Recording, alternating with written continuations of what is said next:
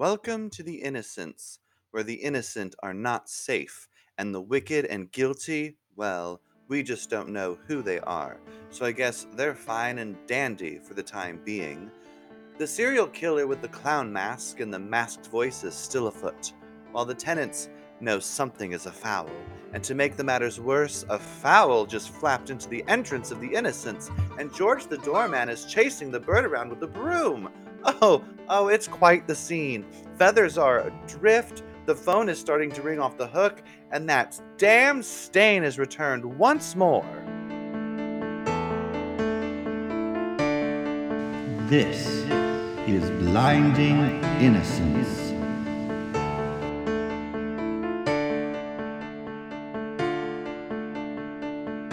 The police shut down the illegal chicken fighting ring months ago. Where did that one chicken come from? Oh, it was Tedford. Tedford Hootenboots, one of the minor characters. He rescued the chicken. George is talking to him right now about how that's just not allowed in such a place. Oh, George just said, "You can leave the innocents and eat trash like Cracker Barrel and go to Airbnbs with tractors, but you will not bring that trash back here." Ooh, I can't believe George just said that. Not cool, George the doorman. Not cool. How are you going to gain the respect of the tenants as the new superintendent if you treat them like that? I'm a bit worried for George, but not as worried as some of the other tenants. It's time to see if they're even still alive.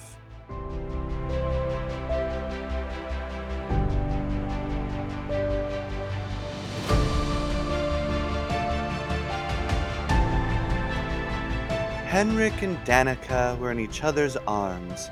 It was one intense embrace. So intense, Henrik's shirt kept unbuttoning. But Danica's hands were clasping Henrik's firm buttocks. So, if it wasn't her, it must have been a ghost. Another ghost? No, not possible. The producers would only allow one ghost per season, and currently, Daphne is the home to this season's ghost. Oh, wait. Oh, the producers just handed me a note card. Ha ha, it's not a ghost. Henrik's pectoral muscles are just that good. He can unbutton his shirt just by flexing, and his chest hair does all the dirty work.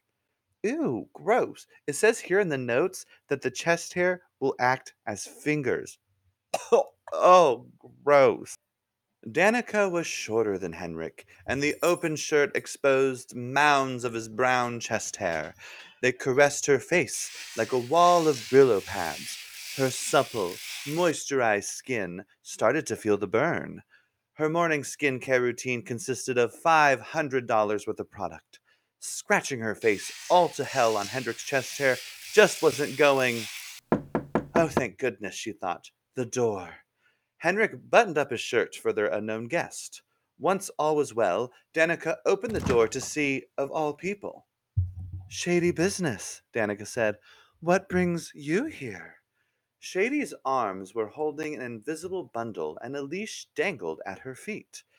Danica's heart began to beat harder, and she could feel her forehead break out in sweat and her back puckered with goose flesh pimples, and she felt the warm sensation of needing to poop. Her conquest, the final piece to her fabulous puzzle, was right there in Shady's arms. Oh, ulcers! Danica cried out, reaching out for the, dog. She winced and pulled back her hand and wrapped both of them together. I don't know if I would do that, Shady said, about to step back. Does ulcers bite? Danica asked. Does ulcers bite? Henrik interrupted. Danica, are you going to invite the woman in? No, no need, Shady Business said, taking another step back. I'm just here, well, to tell you, inform you, in fact, that, well, after talking to my psychic and then checking my tarot cards and then calling Dionne Warwick and her psychic friends, that, Danica, you're next.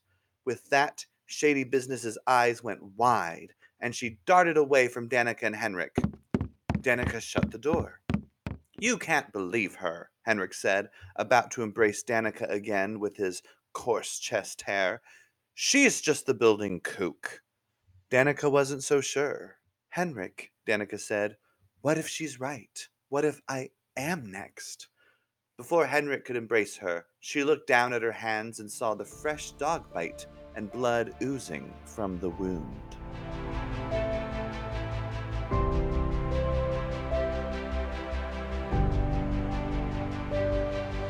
If Blinding Innocence had enough money, Dionne Warwick would totally be the narrator. Sadly, you just get me. And I don't come with a Psychic Friends network. Instead, I just come with LinkedIn. And apparently, I should accept my roommate and his mom's LinkedIn request. My 6 degrees of Kevin Bacon power puts me nowhere near Dionne Warwick. Sadly, my 6 degrees of fame is just one person away from one of those teen moms from MTV. I hope the producers can't hear me. I really don't want one of them on the set. Ugh. But enough of my pain. We haven't seen Jonathan Nightingale in a while, have we?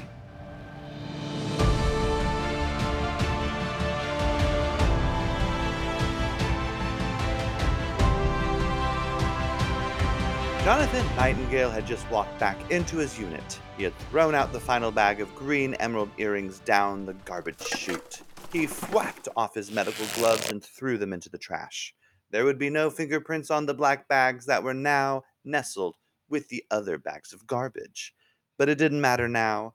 He had given up. With the third murder, news was already circulating that Nards and Wiener were ignoring that the earrings even existed. He thought about coming clean, letting Nards know what he was up to, but he wanted to see if Betty Lou was okay with that plan, since she was his accomplice. He tried calling and texting Betty Lou, but she didn't pick up. Who knew where she was? She's probably kidnapped again, Jonathan mused. Then, like every scene in this dumb soap opera, there was a knock on the door. The tenants were so polite, weren't they? You would expect at least some of them to just throw open doors with nary a concern and storm into rooms, yelling and pointing fingers. But nope, not at the Innocents. Gentle knocks on gentle doors. Jonathan answered and was greeted by the tired eyes of Inspector Nards. His shoulders were slumped and his monocle dangled down by his waist. Nards, I was just thinking about you, Jonathan said. That must be why I just magically appeared right outside your door, Nard said. Really? Jonathan asked. No, you fool, Nard said, pushing Jonathan out of the way and walking in. Jonathan looked out the door to see if anyone was in the hall, but he was safe. I know it was you, Nard said, all gruffly muffly. You can't believe that I'm the serial killer, Jonathan scoffed. He walked over to his coffee table and picked up his glass of scotch, and then he looked at Nards, took a sip, and then scoffed with his scotch. I'm a terrible person, but I don't murder people. Sure, I'd lay them out on train tracks just to let their legs get cut off, but I would rush them to the hospital so they would live another day, but I would never just end someone's life. More scotch, more scoff. We know you're not the serial killer. You may be one cruel son of a bitch, but a killer you are not. Then what do you know? Jonathan said. Scoff, then scotch. The least you can do, before I tell you, is offer me a drink, Nard said, scoffing at Jonathan's scotch. Jonathan walked over to his liquor bar cabinet thing with wheels, scoffed at Nards, and then poured the scotch. Nard scoffed at Jonathan, took the scotch, and took a sip. With grumbles all up in his throat, Nards asked, This is good scotch. What brand is it? Scoff, Jonathan said. Ugh, Nard scoffed. What is this? No, you imbecile, it's called Scoff. Scoff Scotch. I just bought the company a few months ago. I see, Nard said. The reason I'm here is because we know that you and Betty Lou are responsible for the earrings. I should arrest you for impeding the investigation. How did you find out? It was Betty Lou, wasn't it? Her falling that one night in the hallway gave us away. We were able to analyze the sounds from the video surveillance, and we knew it was you, Nard said. Are you here to arrest me? Jonathan asked. As much as I would like to do that, I'm here to ask for your help. We'll drop any charges against you and Betty Lou if you'd be willing to be extra eyes and ears at the Innocents for us. Tell us anything. Hold nothing back. Well, Beverly Cleary really could destroy a toilet. One time, she used the men's restroom by the pool, and it took the custodians a week to get it all cleaned up. I'm actually kind of glad the killer got her, Jonathan said. That's not what I mean, Nard said. I mean suspicious activity from here forward. Pay attention to the comings and goings of people with whom you are not familiar. And the charges? They will be dropped with your cooperation, Nard said. They clinked their glasses of scoff scotch together to seal the deal.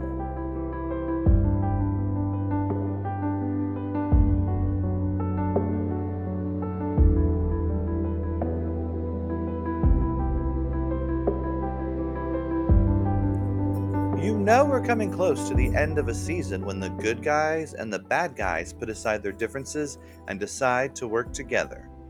Then you begin to wonder, will one of them turn on the other? Will they both make it out alive? Have they just put their lives even more at stake? Could one of them possibly be the serial killer? Will they become best friends after this and have sleepovers? OMG, they're going to have pillow fights. Let's just hope that the producers don't do a spin off show with Nards, Wiener, and Jonathan. Who knows what terrible name it would have?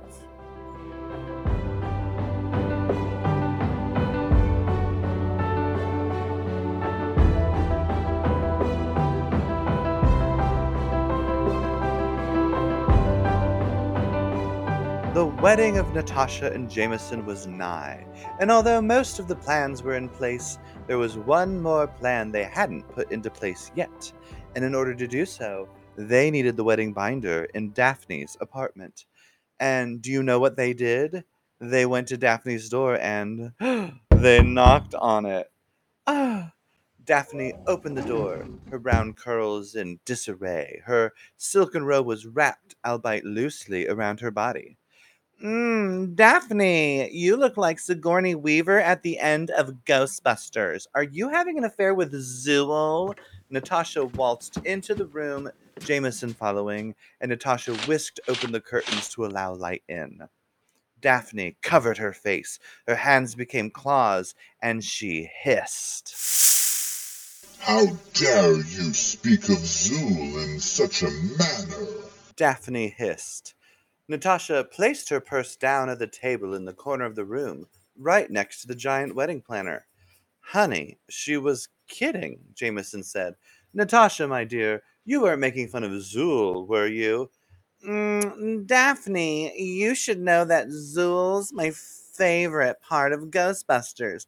I mean, if I were to be possessed by some demon ghost thing, I'd totally want it to be Zool. Zool does a body good. Daphne's eyes darted toward Natasha, and they started to darken. Natasha backed away when she saw that Daphne's eye sockets were pits of black nothingness. My name is not Daphne. Daphne said, her voice deep and scary like Sigourney Weaver's voice at the end of Ghostbusters. Natasha, but perhaps we should go. Daphne's not herself, Jameson said, walking toward Natasha to grab her. My name is Deborah Cleverpatch. Daphne, or Deborah, or Zool, or whatever name she wanted to be called, reached out her arm and then waved her hand. Jameson flew across the room, tumbled over the coffee table, knocking everything off of it, and landed on the ground. Good work, Jameson. Keep distracting her, Natasha shouted. She hopped over to the binder, pulled something out of her purse, attached it to something on the back of the binder, closed it, and then threw the purse back over her shoulder. Daphne and darling, we just wanted to check a quick detail in the binder. You've been awfully hard to get a hold of lately, and with the wedding just a few weeks away. I am Deborah Cleverpatch. Natasha ran over to Jameson, pulled him off from the floor, and they both stumbled out of Daphne's complex, the door slamming behind them. Then the walls and the floors of the Innocents began to rumble and shake as Daphne roared.